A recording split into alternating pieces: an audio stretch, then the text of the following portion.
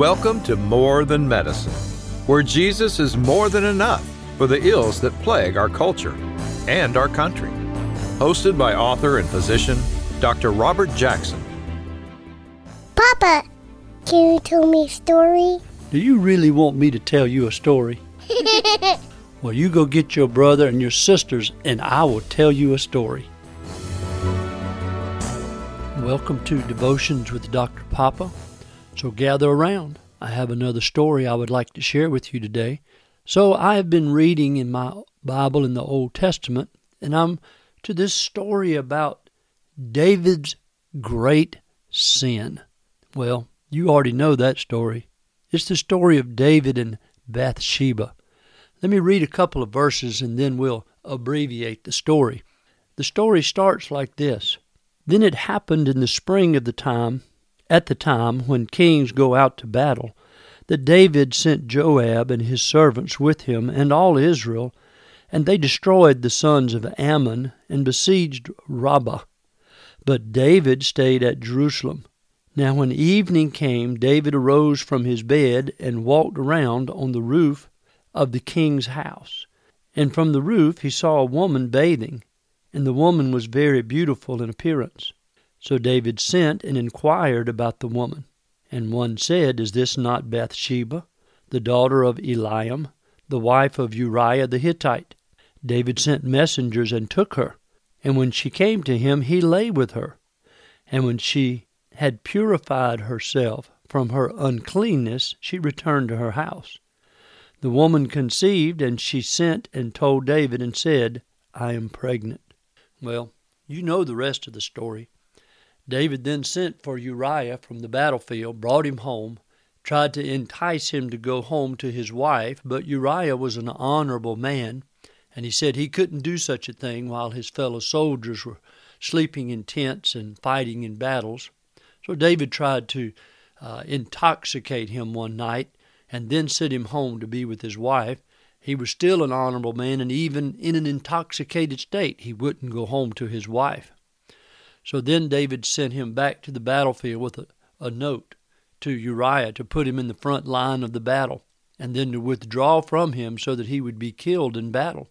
In other words, he conspired with Joab for Uriah to be killed in battle.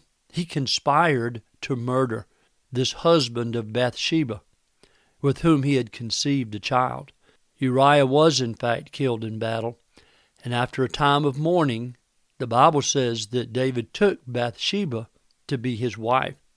And then in the end of that chapter, the last sentence says, But the thing that David had done was evil in the sight of the Lord. Well, now listen, this is David, the psalm writer of Israel, the composer of most of the songs, the psalms that are in the book of songs, the book of Psalms. This is David, who is the worshiper of God, the man after God's own heart. What happened to this man? Well, I'll tell you, he took a second look. You see, it's not wise for you and me to take even the first look. And I tell the young men in my discipleship groups and in my Sunday school classes, don't take the first look and you won't get hooked. Now that's really an application to pornography. For you understand that pornography is everywhere in our society. It flashes up on computers. It's in advertisements. It shows up in the middle of movies. And I tell the young men that I teach, don't take the second look. And that's what David did. You know, he should have known better. He should have turned his eyes away immediately. Whatever captures your mind captures you. Why is that? Well, because it leads to gratifying the flesh. In Galatians chapter 5 and verse 16 and 17, the Bible talks to us about not gratifying the flesh. The Bible talks to us about staying away from giving in to the desires of the flesh. But I say, walk by the Spirit, and you will not carry out the desire of the flesh. For the flesh sets its desire against the Spirit, and the Spirit against the flesh, for these are in opposition to one another, so that you may not do the things that you please. You see, when we allow our fleshly desires to dominate in our lives, we don't walk in the Spirit, we walk by the flesh. And whatever captures your mind eventually captures you. If we let fleshly desires control us, then we give in to the flesh and we make provisions for the flesh. We begin to gratify the flesh.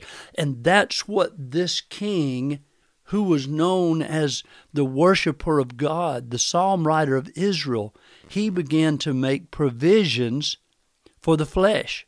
And this applies to all fleshly desires, not just sexual desires. The inordinate lust for even a new vehicle, or a new boat, or a new house, or even a second house in the mountains or at the beach, or even just a new dress or new shoes. You get my drift. You understand what I'm saying here. Any kind of inordinate desire can begin to control our lives. Whatever captures your mind will eventually capture you. And that's why the Bible tells us that the desires of the flesh are contrary or in opposition to the desires of the Spirit. So, David made a provision to fulfill his fleshly desires.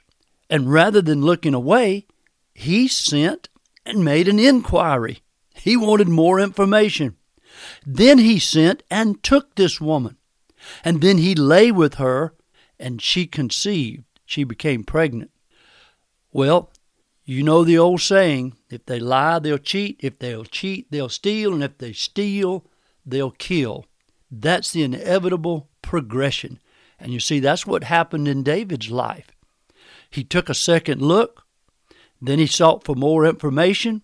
And then he stole another man's wife. And then he conspired to commit murder. And then he murdered the woman's husband. And then later, after the time of mourning, he took her as his own wife. And the Bible says, but the thing that David had done was evil in the sight of the Lord. Now, up to this point in the narrative, David was the golden boy. Everything he did and everything he touched turned to gold. The Bible says that David's triumph was heard throughout the land. Everything he did prospered. Everything he did had the blessing of the hand of God upon him. The good hand of the Lord was upon David's life. What happened? The arrogance of position and the arrogance of power began to control his life. He was no longer the humble shepherd boy, the youngest son of Jesse, who by God's strength slew the lion and the bear and eventually slew Goliath. He was now the king of Israel. He could do pretty much whatever he pleased. So he stole another man's wife.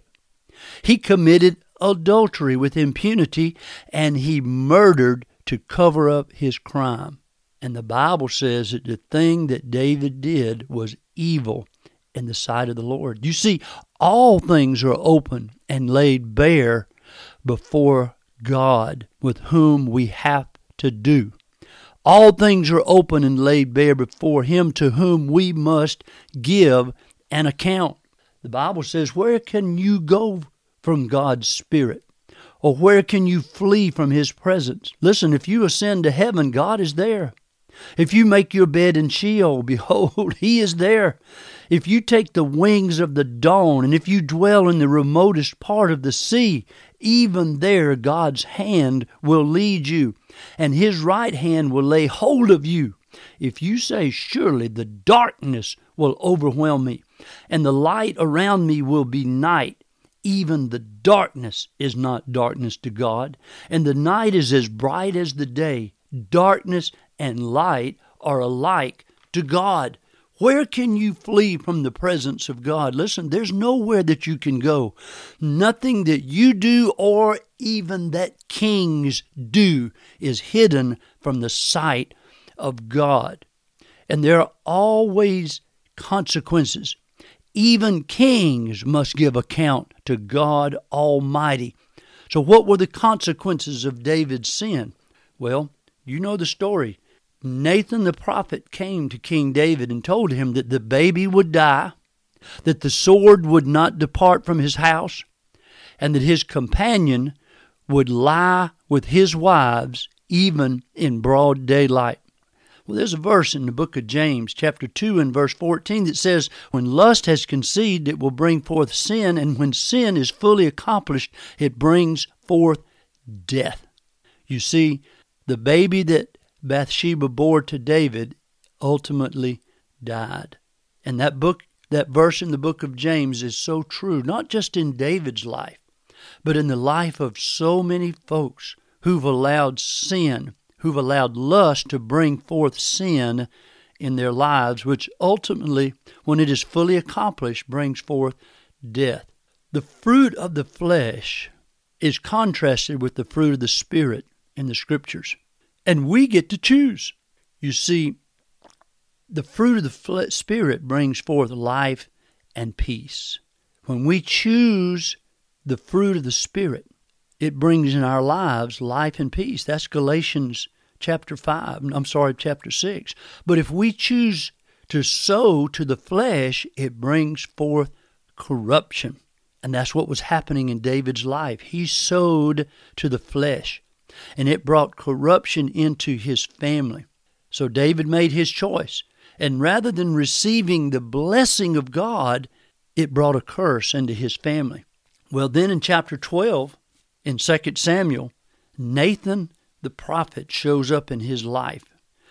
And Nathan spoke to him and rebuked him, reproved him, shared with him a story of two men. And these two men had sheep. There was a rich man who had lots and lots of sheep and goat, and one man had one little ewe lamb that he loved, and he nursed that little lamb and fed it from his cup and held it in his arms at night. And then the Bible says that the rich man had a friend who came to town, and he took the poor man's one little lamb and sacrificed it to feed his guest. Well, when David heard the story, he was enraged. You know, David was a shepherd boy at one time, and he used to nurse little lambs in the very same way when he was a young shepherd boy. So this story enraged him, and he said to Nathan, "Who is this man? He must die." And then Nathan looked at him and said, "Thou art the man. You are the man. You are the man who has a multitude of wives, and you stole Uriah's one wife." Now, it's a fearsome thing to rebuke a king, and you know that. And Nathan's life was in peril at that very moment. And yet the Bible tells us in verse 13 that when Nathan rebuked him, that David said to Nathan, "I have sinned against the Lord." Oh my goodness, what a response. You see, the Bible also tells us that the Lord accepts a broken and contrite spirit. He doesn't reject a broken and contrite spirit. And at that moment, the arrogance of power disappeared. And in its place, the true heart of King David was revealed. A heart of humility, a broken and contrite spirit when he was confronted with his sin. And David said, "I have sinned against the Lord." And there was no arrogance of power any longer. There was no anger against Nathan the prophet.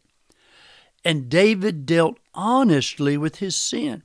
He didn't hide it any longer. He didn't deny it or try to cover it up. And let me tell you this, the true test of mature Christians is what they do with their sin. We all sin. We all fall short of the glory of God. So what does the mature Christian do with their sin? Do they hide it? Do they cover it up? Do they slough it off? No, no, oh no. The mature Christian in humility confesses to God and to others. The Bible says if we confess our sins, that God is faithful and just to forgive us and to cleanse us from all unrighteousness. The mature Christian then asks Holy Spirit to rule and to reign in their lives, to sit on the throne of their heart, and to live the life of Jesus Christ through them. And then he makes things right with others that he may have offended. And he tries to restore broken relationships.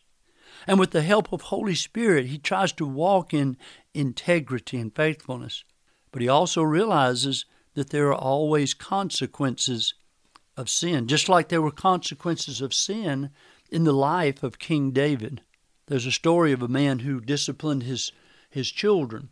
And every time he disciplined his children, he would go on the back steps and he would drive a nail in the back door. And then when things were right between him and the children, he would take a hammer and he would pull the nail out of the door. One of his sons, when he became a teenager, he would look at all the nail holes in the door, and he inquired of his father, and he said, "Dad, when we were small, every time you disciplined us, you would drive a nail in the door. And then when we all made up and everybody was happy again, you would pull the nail out. But Dad, look at all the nail holes in that very nice wooden door. The door is scarred. It's almost ruined." And his father looked at him and said, "Son, that's exactly right. You see, there are always consequences of sin." And you see, David made things right between him and God, but there were still consequences of his sin. The baby that Bathsheba bore still died. The sword never departed from David's house. And even though he, in humility, confessed his sin, and even though the Bible tells us that God forgave him of his sin, the consequences of that sin never departed from his house. You see, brothers and sisters, we cannot take license with the grace of God. We cannot sin with impunity and say, God will forgive me. There'll still be nail holes in the door. There are always consequences to sin, and we must always remember that. So here's the question. What do mature Christians do with their sin? But a better question is how do mature Christians avoid sin? Let me suggest to you that we never take the first look. Thank you for listening to this edition of More Than Medicine. For more information about the Jackson Family Ministry, Dr. Jackson's books, or to schedule a speaking engagement, go to their Facebook page, Instagram, or their webpage at jacksonfamilyministry.com. This podcast is produced by Bob Sloan Audio Production at bobsloan.com.